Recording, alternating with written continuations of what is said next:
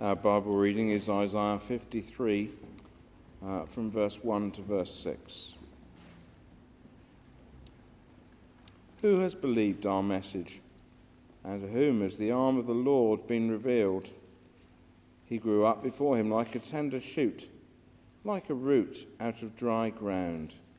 He had no beauty or majesty to attract us to him, nothing in his appearance that we should desire him.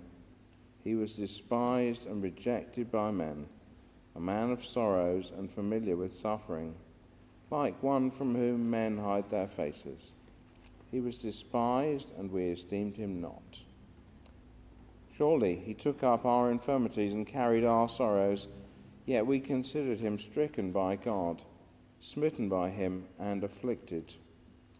But he was pierced for our transgressions, he was crushed for our iniquities.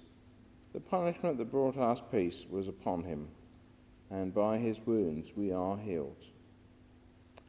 We all, like sheep, have gone astray. Each of us has turned to his own way, and the Lord has laid on him the iniquity of us all.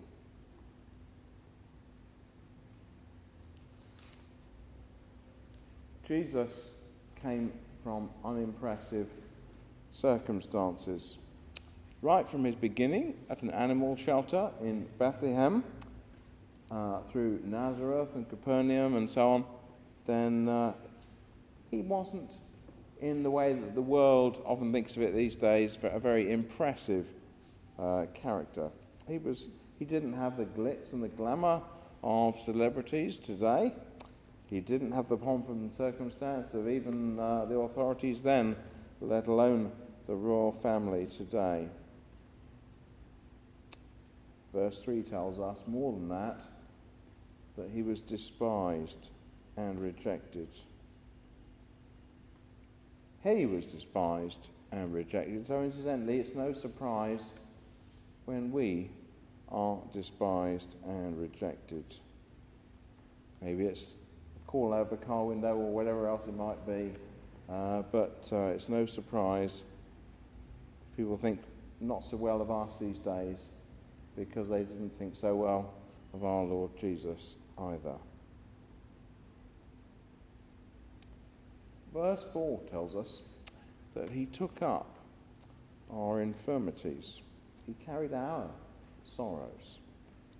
And yet we considered him stricken by God. He was doing all that for us, and yet he was considered stricken by God. He was pierced for our transgressions. If you can look at it, the place I've left open the book down there is the picture of the thieves on the cross having their legs broken.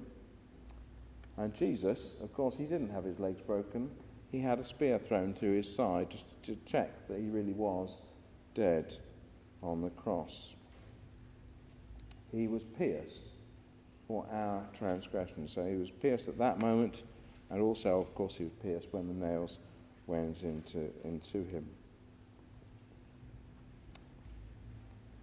That concept of substitution that is coming across in these words of Isaiah, he was pierced for our transgressions and so on, then that concept of substitution is big in the Bible, and we'll see that it comes up a lot of different times in both the Old Testament and the New.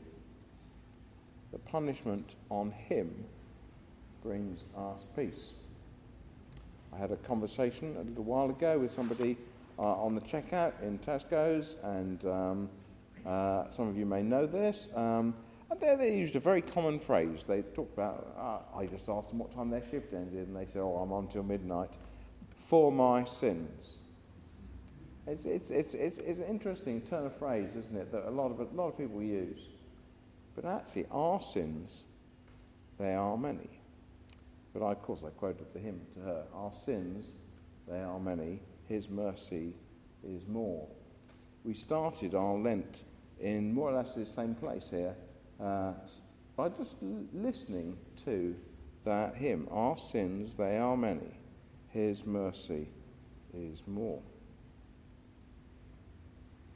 And verse 6 tells us, all we like sheep have gone astray.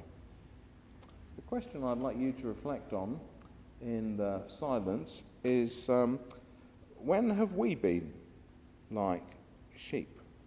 When have we gone astray?